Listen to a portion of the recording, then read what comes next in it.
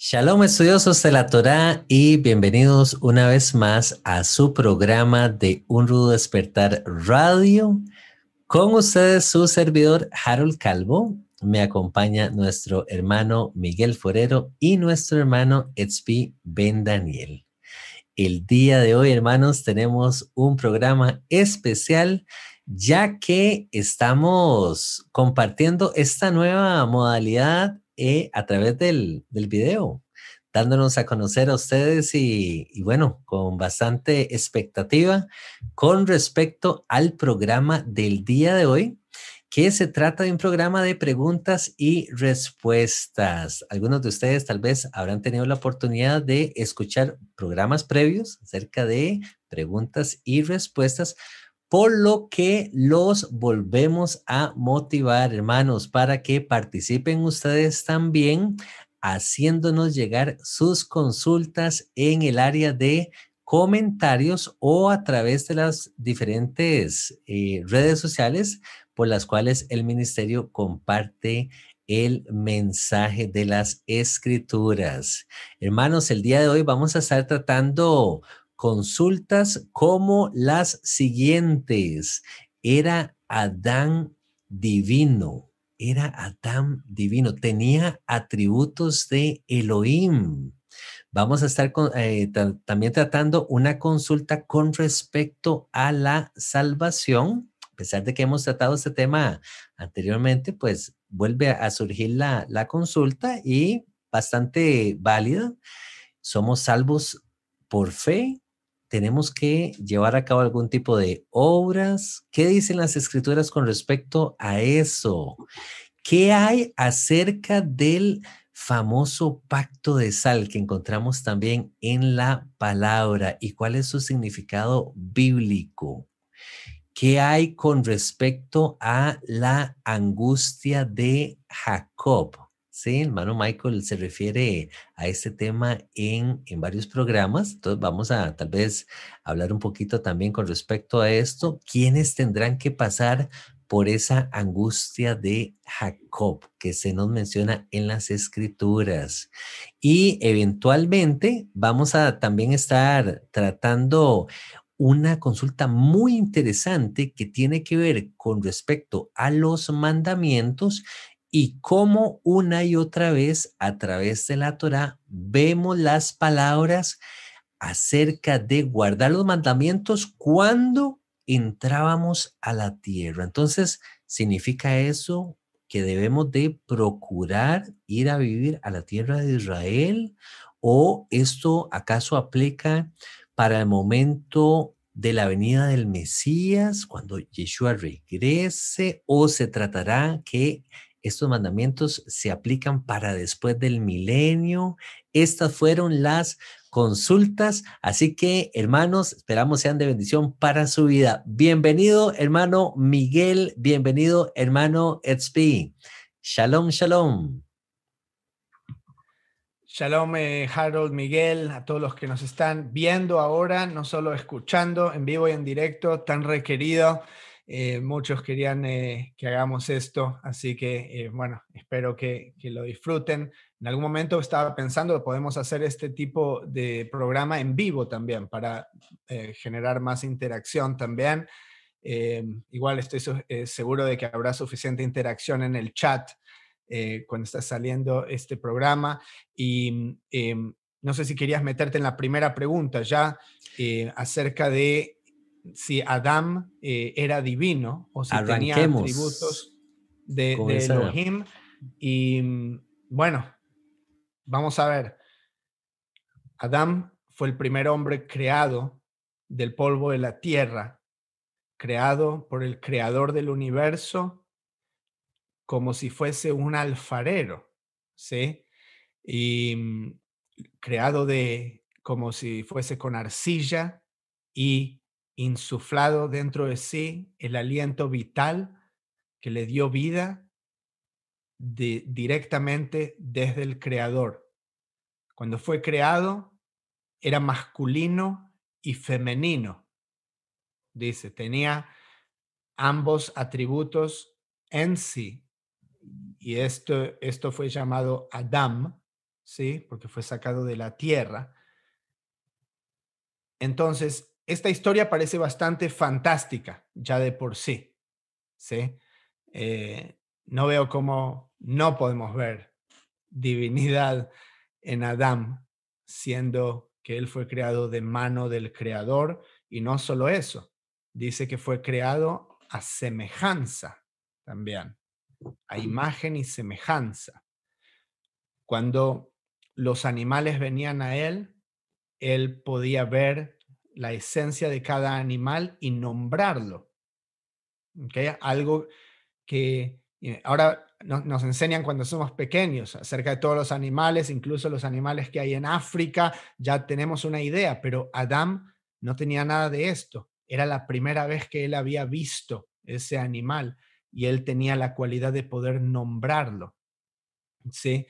Entonces, ciertamente, Adán tenía capacidades que nosotros no tenemos hoy en día, incluidos vivir hasta los 930 años, si no me equivoco, ¿okay? Que indudablemente son atributos de Elohim, ¿okay? Todos estos poderes especiales. Y él tenía la capacidad de escuchar la voz del Creador cuando fue creado. Él estaba en un lugar sobrenatural que hoy en día no puede ser encontrado en esta tierra material. ¿Okay? Entonces, para mí, sin lugar a dudas, se puede decir que él era divino. Esto no quiere decir que él era Dios, que él y Jehová son la misma persona, etcétera. Pero sin lugar a dudas, y ahora me gustaría saber qué escuchan, qué opinan ustedes, pero eh, hay otras preguntas que todavía me causan más curiosidad, ciertas preguntas como, por ejemplo, si Adán tenía un ombligo. Esa pregunta me causa curiosidad. O una pregunta antigua rabínica acerca de si Adán tenía el Brit Milá, si había sido circuncidado, ya que él fue visto como perfecto y él fue visto como alguien que representaba todos los atributos de perfección del Creador, porque fue creado a su imagen y semejanza. Entonces, no estoy aquí para responder esa pregunta, sino para presentarla. Shalom, Miguel. Gracias, shalom a todos. Sí, yo diría que en primer lugar habría que definir más claramente qué es la palabra, qué entendemos por divino.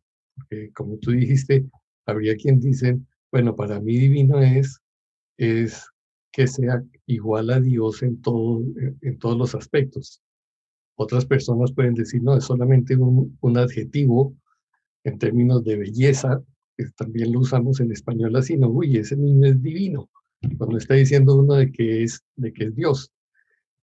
Entonces, sin embargo, allí cuando pregunta los atributos de Elohim, creo que hace referencia a si él era justo, si él era misericordioso, si tenía, en fin, a todos aquellos otros atributos que sabemos que hay en el Padre. Yo creo que sí lo sabía, porque en ese sentido él era semejante al Creador, si bien obviamente estaba limitado a una esfera material, cosa que Elohim o que Jehová no lo estaba. Entonces yo creo que esa similitud tiene que ver con esas características que aún después de haber caído, todavía tenemos. Tenemos la capacidad de amar, tenemos la capacidad de perdonar, tenemos la capacidad de ser justos. Y es una elección hacerlo. Pero sí, estoy de acuerdo. Pensar que Adán era un Dios pequeñito en el sentido que nosotros lo entendemos aquí, obviamente no. Era la creación de Dios en un humano. Y perdón, antes de devolverle la palabra a Harold, decía acerca de la definición, perteneciente o relativo a Dios, ¿ok? Es la definición de divino. Podemos decir que alguien que fue creado por la mano de Dios puso su aliento divino en él y fue creado a su imagen y semejanza, es algo relativo a Dios, claro que sí, no hay dudas. Ahora la extensión de esos poderes y la manifestación de divinidad en él es algo que no podemos conocer con exactitud. Y tal vez añadir a esto, en el contexto cristiano, cuando se hablan de atributos de Dios o atributos de Elohim, se tiende a mencionar los tres famosos atributos: el ser todopoderoso, el ser omnisciente, el ser,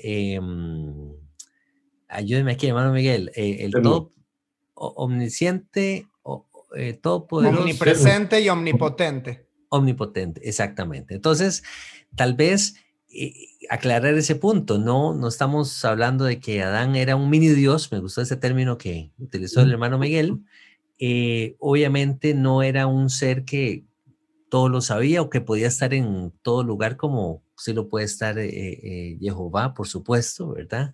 Entonces, pero de que tiene los otros atributos, esa parte de Elohim, donde ya el conocimiento, el ir conociendo incluso lo bueno y lo malo, ¿verdad? Después de que él y Eva pues comen del fruto, como que va evolucionando, ¿verdad? Entonces, en ese aspecto, sí.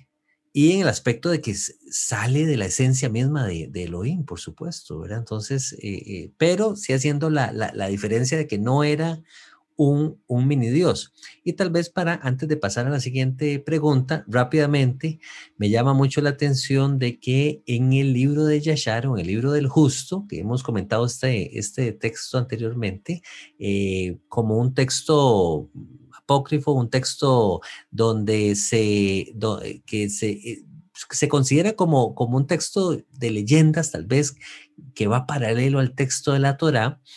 Se menciona un dato interesante acerca de las vestiduras de Adán, ¿verdad? Siendo unas vestiduras que tal vez tenían ciertas facultades, y ahí sí ya como que el texto elabora más, y como que las vestiduras de Adán tenían ciertos poderes, al punto que llegan a manos de Nimrod, si no me equivoco, y como que con esa facultad Nimrod llega y puede desarrollar lo que él desarrolla en la escritura, construir ciudades, y se destaca Nimrod como un personaje poderoso, ¿sí? Cazador, y como que se le atribuye cierta parte a estas vestiduras de Adán. Pero bueno, como les decía antes, esto es parte de la literatura judía, nada más lo hago como una mención general para que ustedes también investiguen y pues lo pesen todo, ¿verdad? Volviendo al set de preguntas, vamos con la siguiente consulta.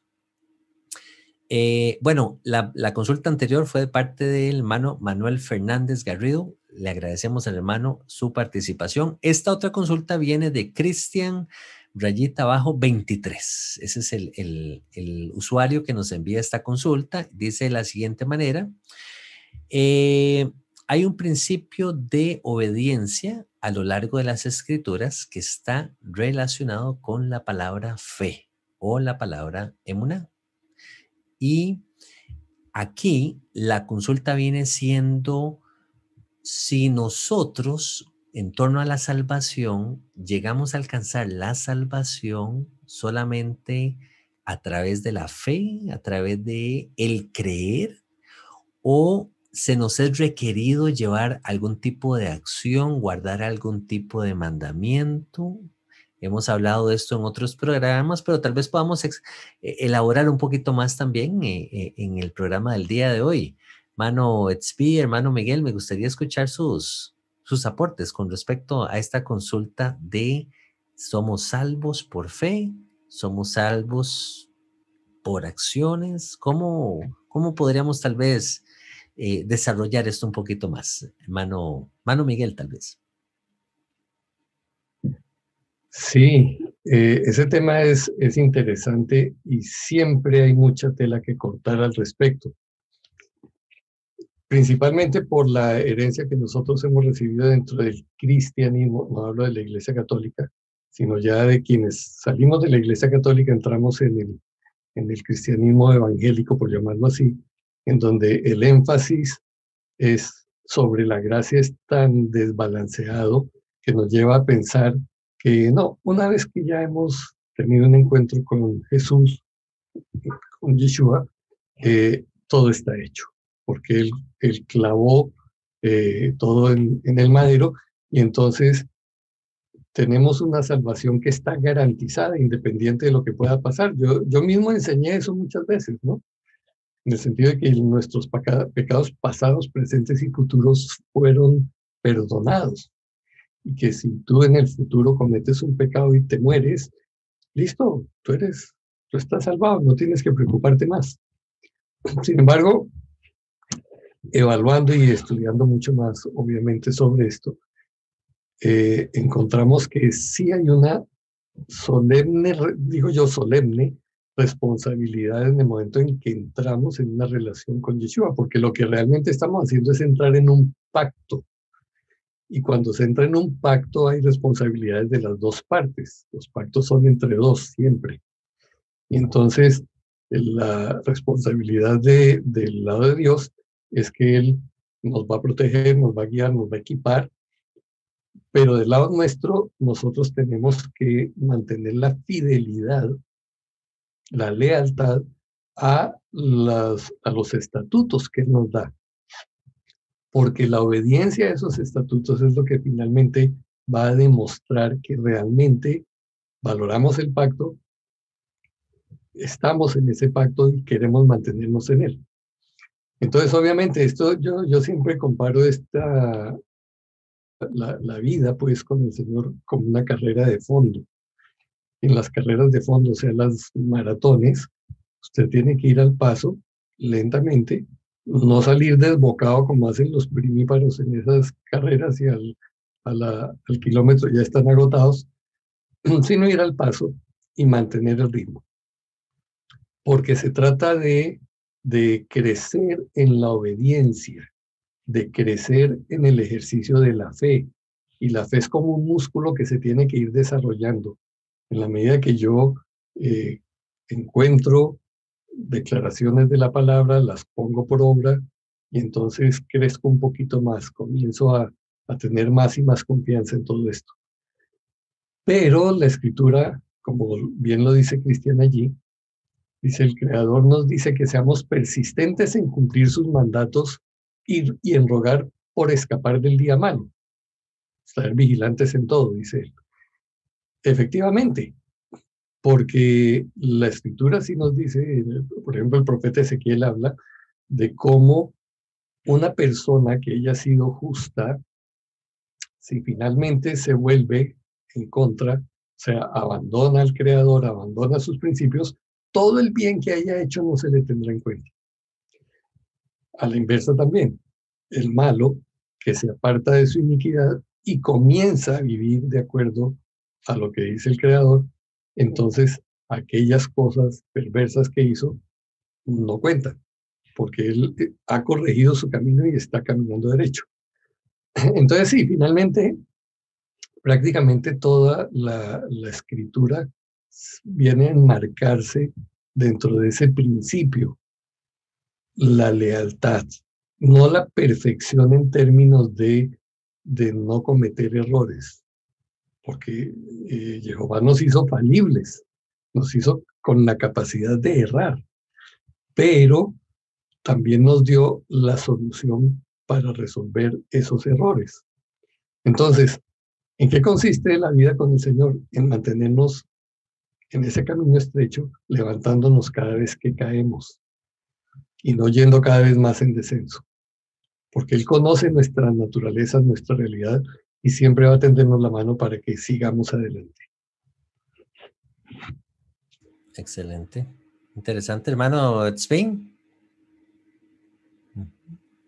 Yo no tengo nada para comentar, dije Harold. No sé si tú tienes algo. Oh, Podemos perdón, pasar a la perdón. siguiente pregunta. Excelente. No, a mí me hubiera gustado tal vez añadir a las palabras del hermano Miguel un ejemplo, tal vez para facilitar el entendimiento, porque leemos una y otra vez, tal vez principalmente en las cartas de Pablo, cómo se nos dice que por fe somos salvos, por gracia, no es por obras, y ¿verdad? Una serie de escenarios distintos donde pareciera ser que lo que usted haga no tiene relevancia siempre y cuando usted haya creído y listo. Y tal vez la confusión se da en la mala interpretación de los textos de Pablo, donde nos enfocamos solamente en el tema de la gracia, en el tema del creer como tal. ¿Sí? Entonces, el ejemplo viene con el matrimonio. Pues los que estamos casados, sabemos que el día que nosotros nos casamos, decimos, damos el sí, ¿verdad? Entonces, ese momento es en el que, diría yo, lo comparo como el día que creímos, el día que empezamos a creer. Ajá.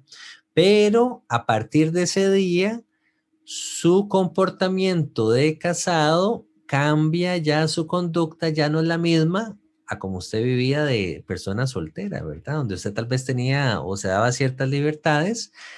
Ahora la cosa cambió, usted entró en un pacto, como dijo el hermano Miguel, y usted está requerido, está obligado a guardar, a observar, a respetar ciertas normas dentro de ese pacto, porque de otra manera el pacto no va a durar, se va a romper, ¿sí? Si una de las partes dentro del matrimonio no logra mantener o guardar estas condiciones, va a terminar eso en un divorcio, ¿sí? Si el hombre mantiene una infidelidad dentro del pacto del matrimonio, a pesar de que el primer día dijo, sí, yo creo, vamos con todo, con este matrimonio, al segundo día está envuelto en adulterio, ¿qué va a pasar con esa relación?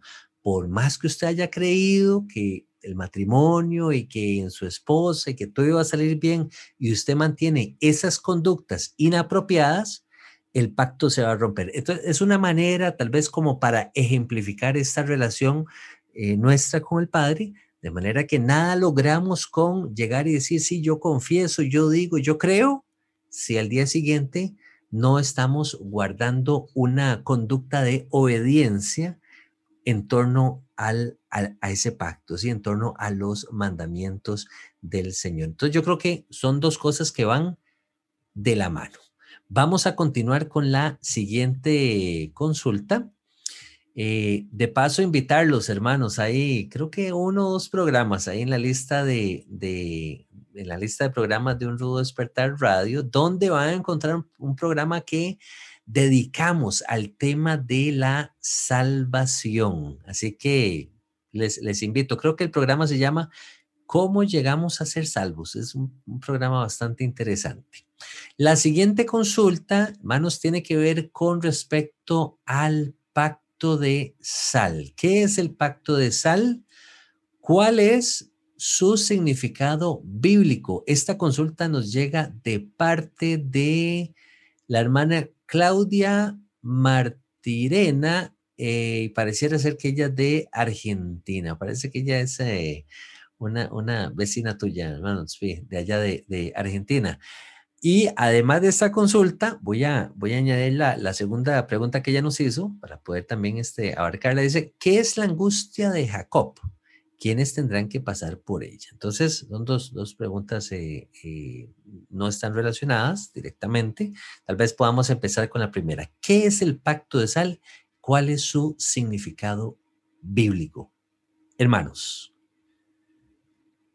Bueno, podemos empezar por expandir un poco a ver dónde aparece este concepto en la Torá. El primer lugar donde lo veo es en Números 18-19, todas las ofrendas elevadas de las cosas santas que los hijos de Israel ofrecieron a Jehová, las he dado para ti, para tus hijos y para tus hijas contigo por estatuto perpetuo. Pacto de sal perpetuo es delante de Jehová para ti y para tu descendencia. En hebreo, Brit, ¿saben esa palabra? Brit, conocen que es pacto. A ver, Miguel, ¿cómo se dice sal ahora? Pues sé que sabía Brit, ¿cómo se dice sal? Alguien, por 5 pesos, la palabra para sal es melach, ¿okay? Melach.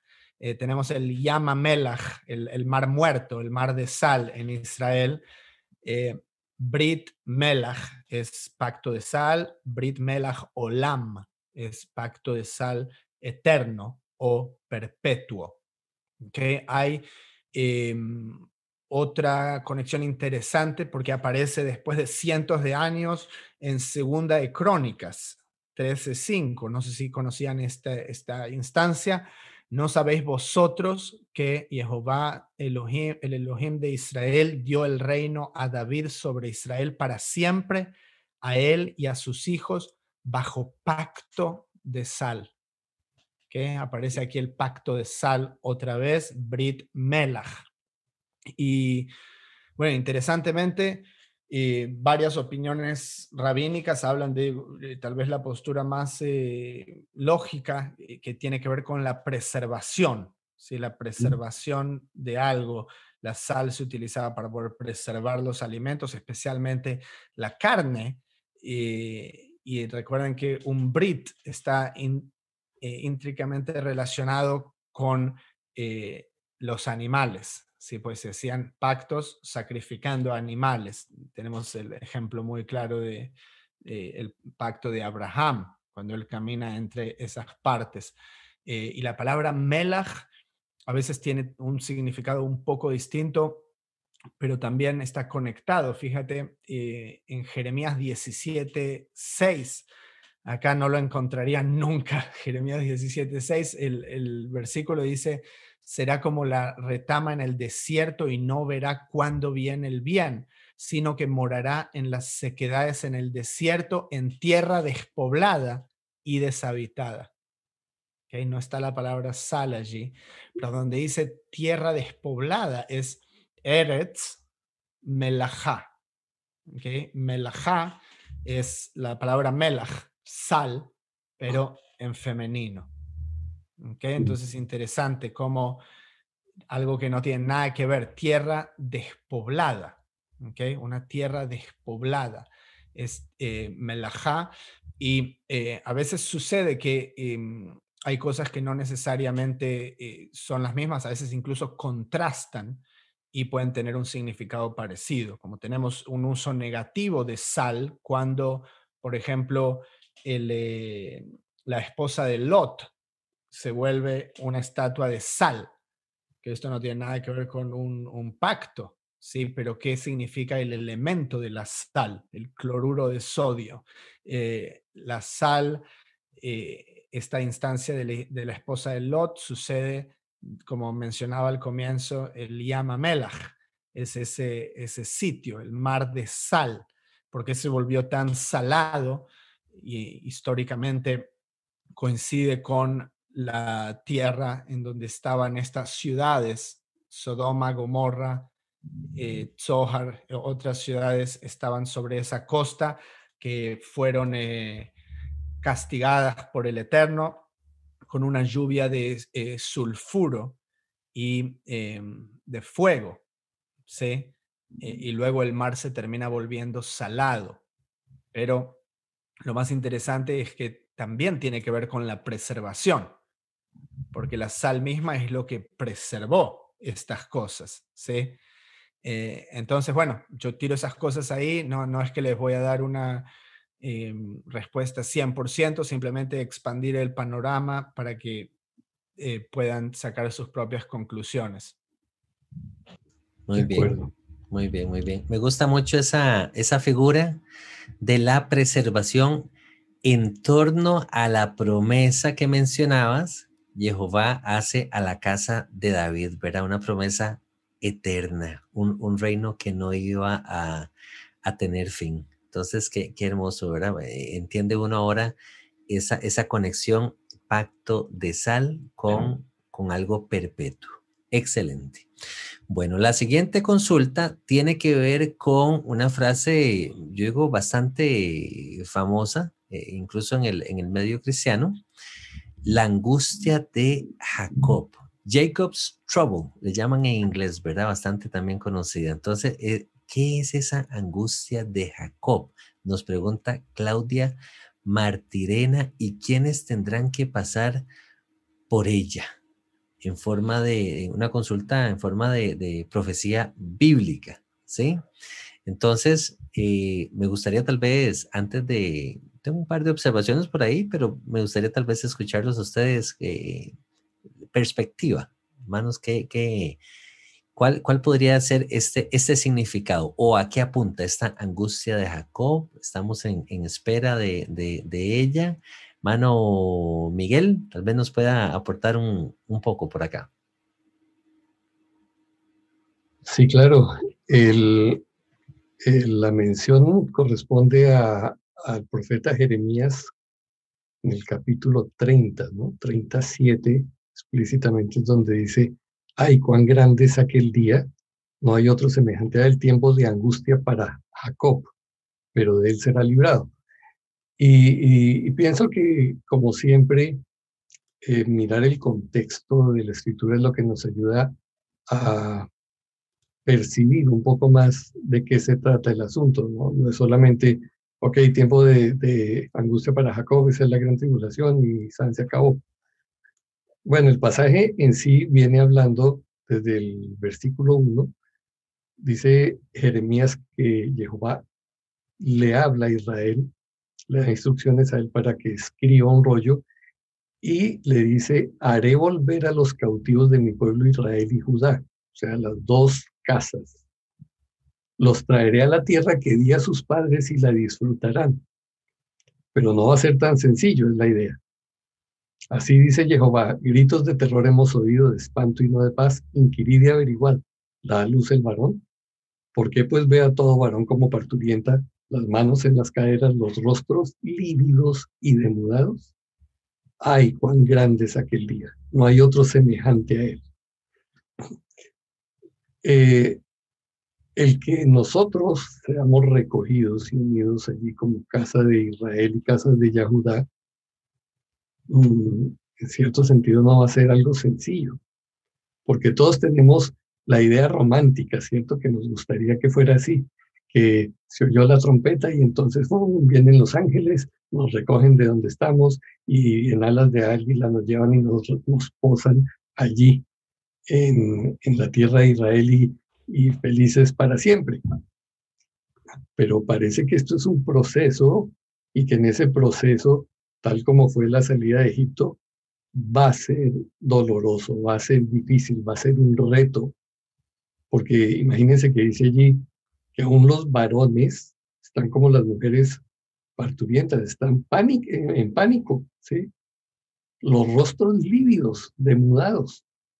¿Qué es lo que va a suceder? ¿Qué es lo que va a acontecer para que finalmente logremos ser llevados allá? Dice, aquel día, dice Jehová Sebaot, yo quebraré el yugo de su cerviz, romperé sus coyundas y los extranjeros no volverán a someterlos a servidumbre, sino que servirán a Jehová su Dios y a David su rey. Entonces, me parece que para comprender más este pasaje y aún esa expresión, es bien importante dar un vistazo, que cada uno lo haga, obviamente no lo haremos ahorita, a lo que fue el Éxodo. Porque igual cuando leemos toda la narración del Éxodo, nos damos cuenta que la cosa no fue tan sencilla, como que Moshe llegó en 10 días, hizo un día por plaga y listo, vámonos. No. Tal parece que esto fue un trance de 6 meses por lo menos, en donde hubo ese negociar, ir y venir, entrar, salir, si los dejo, no los dejo, y cada vez la situación más estrecha, más difícil. Muchos me imagino que se rajaron en esa espera y pensaron, no, esto no resulta, esto es puro habladuría, en fin, cuánta cosa puede haber pasado. Y finalmente entonces se da la salida. Yo creo que sí, va a haber un retorno porque Jehová es consistente e insistente en manifestar que va a reunir las dos casas. Es nuestra esperanza. Es más, este despertamiento que nunca en la historia había sucedido y que es producido exclusivamente por Jehová, no se debe avivamiento producido por el hermano tal evangelista, televangelista. No, no, no.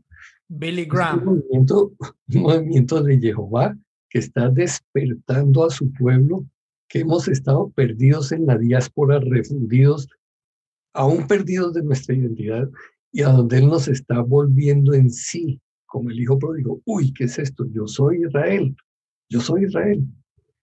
Entonces yo creo que ese proceso se inició, pero, pero estos dolores de Jacob vienen todavía. Y eso está acorde con lo que se habla también en lo que dice Yeshua, de que habrá una tribulación cual no la ha habido, porque es necesario sacudir y ver quién es quién, ¿no? Entonces pienso que se refiere básicamente a eso. No sé si ustedes tengan otra perspectiva. Hermano Tzvi, ¿sí? ¿Querías añadir algo? Ok. No, de hecho sí, tengo varias cosas, pero si quieres ir primero, está bien, Harold. Ok, no, tal vez de manera rápida para añadir a lo que venía diciendo el hermano Miguel, yo estoy de acuerdo, tal vez en no caer en el error de decir, estamos pasando por los tiempos de la angustia de Jacob, o ya los tiempos de la angustia de Jacob pasaron, porque este es un tema que hemos hablado incluso entre nosotros y yo lo he comentado con mi esposa en otra oportunidad, donde el pueblo de Israel se ha visto en situaciones, vamos a ver, caóticas. Hermano Tzvi, pues nos puede dar incluso mayor testimonio de esto con sus antepasados. Estoy hablando del escenario de la Primera Guerra Mundial, donde 500,000 judíos fueron brutalmente asesinados. Segunda Guerra Mundial, 6 millones de judíos también asesinados de una manera injusta. Entonces, si nos regresáramos en el tiempo justo a esos momentos, podríamos decir, o el mismo pueblo de Israel podría decir, definitivamente es el tiempo de angustia de Jacob. No hemos visto otro tiempo donde se haya venido la destrucción sobre nosotros de esta manera, ¿verdad? O si regresamos al primer siglo y empezamos a hablar de las persecuciones del pueblo judío hasta el día de hoy, durante el transcurso de la historia, ¿cuántas veces podríamos haber dicho, nos encontramos con el tiempo de la angustia de Jacob? Pero algo tiene que pasar, algo mayor, como decía el hermano Miguel, y yo creo que la clave está en que tanto Judá como Efraín van a ser finalmente reunidos de vuelta en la tierra, un proceso que ya ha dado inicio, claro que sí, lo podemos ver en la formación del Estado de Israel, pero ha sido tal vez una profecía parcial, ¿ok?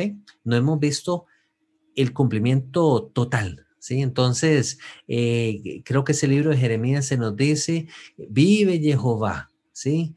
Que ya no se dirá más, vive Jehová que sacó a los hijos de Egipto, ¿sí? Sino que vive Jehová que hará volver a los hijos de Israel de las cuatro esquinas de la tierra, ¿verdad? Los va a reunir. Entonces, ese evento, hasta que no se dé ese evento, no podríamos entonces estar apuntando todavía a este momento el tiempo de angustia. Sí, tiene que llegar ese es como el punto clave, diría yo. Tal vez ese era mi comentario con respecto a esta consulta de saber si ya habíamos pasado por el tiempo de angustia de Jacob. Creo que no. Creo que el pueblo de Israel ha sufrido muchísimo durante toda la historia, pero todavía falta otro momento, ¿sí? Entonces, y que Jehová tenga misericordia de su pueblo. Hermano Tzvi. Bueno, yo voy a, y ya para contrastar, ya para no repetir las cosas que ustedes dijeron, y como siempre se puede ver desde más de un ángulo, voy a contrastarlo. Siempre se tiende a ver todo desde la escatología de los últimos días, pero si tomamos, como decía Miguel, en contexto, en el mismo contexto del capítulo, diría yo, para empezar, donde Jeremías está hablando, sabemos que él profetizó no solo el exilio a la tierra de Babilonia, sino el retorno de la tierra de Babilonia, ¿sí? Del pueblo judío, ahora ya sí judío, no de Israel necesariamente, después de 70 años. Si miramos el versículo 3, por ejemplo, vienen días, dice Jehová, en que haré volver a los cautivos de mi pueblo, ¿ok? Y los traeré a la tierra. Entonces, desde una perspectiva, esta profecía fue cumplida, ¿sí? Porque está hablando en el contexto contemporáneo de Jeremías, ¿ok? ¿Qué clase de profeta viene y dice algo que va a suceder en 2000 años? ¿A quién le interesa? ¿Sí? Tiene que ser relevante para esa generación o la siguiente generación, o sea, en el contexto temporal. Y lo que el pueblo de Israel quería y añoraba era obviamente retornar a la tierra de donde habían venido, donde estaban siendo exiliados. Eso es algo que sucedió con el decreto del rey Ciro, ¿sí? Sí, Donde, sí, perdón, pero eso es cierto respecto de Judá. sí, y Porque, perdóname, no terminé redondear el pensamiento, ok, ok, Miguel, porque también eso está en eso, pero simplemente estoy contando ok, primero para ok. contrastar lo que dicen. Ya veo que se empieza a incomodar en el asiento, por favor. Eh, entonces, no estoy diciendo que no pueda haber capas, sí, y que no haya cosas que sean cíclicas, porque obviamente el exilio ya está profetizado desde Deuteronomio, desde antes de entrar a la tierra ya hay exilios profetizados. Y también podemos esperar de ver estos ciclos de angustia, como Harold traía a colación aquí en el siglo XX. Yo diría, para el pueblo judío en realidad nunca terminaron las persecuciones desde el exilio romano. Okay, desde las persecuciones de Adrián, del emperador y el exilio de Jerusalén y de la tierra de Judea, a través de la Edad Media, okay, las expulsiones de países desde los años 1200, 1300, las persecuciones de la Inquisición, las cruzadas, pogromes, no importa en qué parte en la geografía, eso es algo que se ha sufrido por no estar en la tierra, obviamente, y ahora, para satisfacer a Miguel, eh, el versículo 3 obviamente está hablando también de los cautivos de Israel, que nunca retornaron a la tierra. ¿Okay? Y sabemos que hay profecías en donde el Todopoderoso tiene que reunir a todo su pueblo. ¿Okay? Esa es también una temática de las Escrituras. Ahora hay mucho para desarrollar aquí, pero simplemente me quiero enfocar en lo último que quería compartir del versículo mismo, porque dice, ¿qué es la angustia de Jacob? Es parte de la pregunta. Tiempo de angustia para Jacob, dice el versículo 7.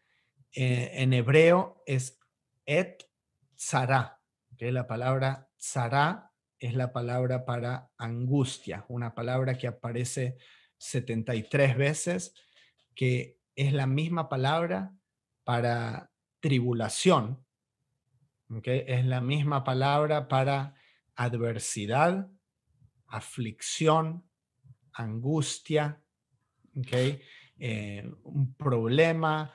Eh, Ahora, cuando nos vamos a la raíz de esta palabra, ¿okay? De tzara, es muy interesante porque viene de algo estrecho. ¿Okay? Significa algo estrecho. Cuando uno se siente angustiado, ¿sí? Se siente tal vez en la garganta, así como que se estrecha, siente esa presión. ¿Okay? Está relacionada esta palabra con presionar, por ejemplo, algo que no tiene nada que ver en el contexto, como un alfarero. ¿Sí? Jeremías también habla de esta palabra, si no me equivoco, en el capítulo 18. Vean la casa del alfarero, es un yotzer. Cuando Dios creó a Adán, se utiliza este verbo, yatzar, como un alfarero porque presiona la arcilla, ¿okay? Tiene que ver con eso de presionar. Y está relacionado también, y les estoy dando todo en 3 minutos, que obviamente se puede hacer una enseñanza de todo esto me parece que de hecho habré escrito algún blog del alfarero, si no me equivoco, y hasta hay Sí. un audioblog que lo pueden buscar. Pero el punto es la misma raíz de tzará, de tzar, de estrecho, de angustia, es la raíz de la palabra Mitzrayim. ¿Ok? Es la palabra hebrea para Egipto. Mencionaba Miguel, ahora lo conecto con lo que mencionaba Miguel. ¿Ok? Mitzrayim viene de esa tzar en el medio, es un lugar estrecho. De hecho, es una palabra plural en hebreo, es entendido como entre los estrechos, como dos lugares y presionan en el medio. Y es muy importante este concepto porque no hay redención si no hay un paso por esa angustia, que es algo que el pueblo tiene que pasar por eso para luego darse cuenta de que hay un creador. Acá yo iba a compartir algunos versículos donde aparece, no voy a llegar a compartir esto, pero voy a compartir uno solo, por ejemplo, donde aparece esta palabra en Deuteronomio 31. Dice Dios que abandonará a su pueblo, es antes del cántico de Moisés. Esconderé mi rostro y serán consumidos y vendrán sobre ellos muchos males y angustias. ¿Okay? Sará. Y dirán en aquel día, ¿no me han venido estos males porque no está Dios en medio de mí? ¿Se entiende? Ese es el punto. La angustia es un medio, no es el fin. ¿Sí? La angustia es un medio por el cual se llega a la conciencia de algo. ¿Sí? Entonces, ¿quién tiene que pasar por esto? Yo diría cualquiera que quiera entrar en la tierra de Israel. Sí, esa es la respuesta para mí. Sí, un detalle ahí, y es el hecho de que habla de la angustia de Jacob, porque incluso en los versos anteriores ha hecho referencia a la casa de Judá, a la casa de Israel. Entonces, el hecho de que haga una referencia a Jacob implica que abarca las dos casas, porque si no hubiera dicho, ok, tiempo de angustia para Judá, tiempo de angustia para Israel, no, tiempo de angustia para Jacob. Creo que en este proceso, los dos, o sea, cualquiera de los que estemos allí, que queramos realmente vivir en consonancia con los mandamientos de Jehová, vamos a pasar por eso. Totalmente de acuerdo, hermano Miguel. Bueno, para reflexionar estas palabras de tanto el hermano Tzvi como el hermano Miguel en torno a esta angustia de Jacob. Hermanos, por temas de tiempo, vamos a avanzar con la última consulta. Bastante interesante, la leo rápidamente, dice esta de Natalia Manucci. Ella pregunta, vemos infinidad de veces, sobre todo en Deuteronomio, que dice, cuando entréis a la tierra. Veo que la mayor parte de los mandamientos son para cuando el pueblo entrase a la tierra prometida. Creo que a partir del capítulo 11 de Deuteronomio es todo para cuando entren en la tierra prometida. Entonces ella tiene dos consultas. Número uno, hoy, ¿acaso no deberíamos de tratar de estar allá en la tierra prometida? Y número dos, o se trata esto para luego del retorno de Yeshua o luego del milenio. ¿Qué sería la perspectiva de ustedes, hermanos, tal vez de manera resumida, en torno a los mandamientos de Jehová, que pareciera ser que apuntan a que cuando el pueblo de Israel entrara a la tierra, entonces iban a poner por obra estos mandamientos? Hermano Miguel, hermano. ¿Quiere ir usted primero, Miguel? Sí, yo tendría que decir algo sencillo allí, y es que hay unos mandamientos que obviamente son exclusivamente para cuando entren en la tierra.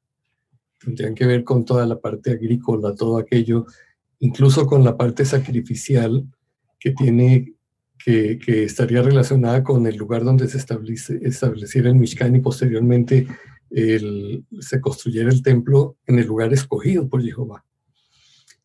Pero de hecho hay otra cantidad de mandamientos de tipo moral y de social y administrativo que, independiente de que estemos en la tierra, son aplicables, porque sencillamente se ajustan al carácter de nuestro Creador, y el ponerlos en práctica nos va a traer bendición. Eso es lo que yo tendría que decir por ahora. Bueno, yo diría, sí, no hay dudas de que muchos mandamientos dicen cuando entres en la tierra. Hay una importancia muy grande a eso, y ese es el objetivo del contexto en el que los mandamientos son dados, que va a haber un lugar en donde el pueblo de Israel va a poder vivir sin tener que temerle a otros, va a ser un ejemplo, va a ser una luz para los demás, va a tener la bendición del Todopoderoso justamente cuando cumpla estos mandamientos. Ahora, no deberíamos de tratar de estar allá, ¿ok? Yo no creo que el gobierno de Israel tenga mucha, sí, no tiene esa idea o no comparte esos conceptos de que cada uno que apoya o que cree en la Torá puede vivir en Israel. A cómo está hoy en día, es un estado exclusivamente, o sea, exclusivamente no es bueno. O sea, es un estado para el pueblo judío, ¿sí? Donde el pueblo judío puede vivir en un lugar donde le puede ser garantizado que no sea perseguido, ¿ok? No es exclusivamente judío porque hay más de 1 millón de árabes con nacionalidad israelí, además de los palestinos, que son con más de 3 millones, o tal vez ni estoy diciendo, solo hay 1,5 millones en Gaza, me parece, ellos no tienen nacionalidad israelí, obviamente. Ahora cualquiera no puede hacer aliyá. Ahora yo mismo hice aliyá y viví allí por 10 años, 3 de mis hijos nacieron ahí, y la pregunta obviamente la veo desde otro enfoque, y creo que sí, sería importante estar allí para el pueblo judío teniendo ese lugar. Pero el tema es un poco más complejo que eso, porque hay muchas capas. Por ejemplo, el tema de la libertad. Si uno no puede vivir en completa libertad viviendo bajo un gobierno que le dice que no puede salir a más de 1 kilómetro de su casa a comprar pan, si ellos determinan que es una situación de emergencia, como sucedió en el 2020 y 2021, o que tiene que cubrirse la boca y la nariz en la calle, en la vía pública, cosas así. Para mí es muy importante poder vivir en un lugar que respete mis libertades, ¿ok? Porque para mí de eso se trata la Torá también, ¿sí? Ahora, somos responsables de cuidar los mandamientos no estando en la tierra, sería la otra parte de la pregunta. Y también esto se conecta con si lo deberíamos hacer luego o en la era mesiánica, entiendo, por la segunda parte de la pregunta. Y esto es lo que hay que entender para mí. La Torá fue dada al pueblo de Israel justamente para que vivan como ejemplo de lo que sería el reino de Dios, la era mesiánica, entre comillas, pero en este mundo, olvidándose de el 7º milenio, de cuándo viene, sino hacerlo ahora, hoy en día, para dar testimonio del Creador y de lo que Él considera que es la justicia. ¿Okay? Desde ese punto de vista, yo creo que sin lugar a dudas, cualquier persona que quiera dar testimonio de ello puede vivir en torno a esos mandamientos, cumpliéndolos, en tanto las leyes del país en donde vivimos nos lo permitan.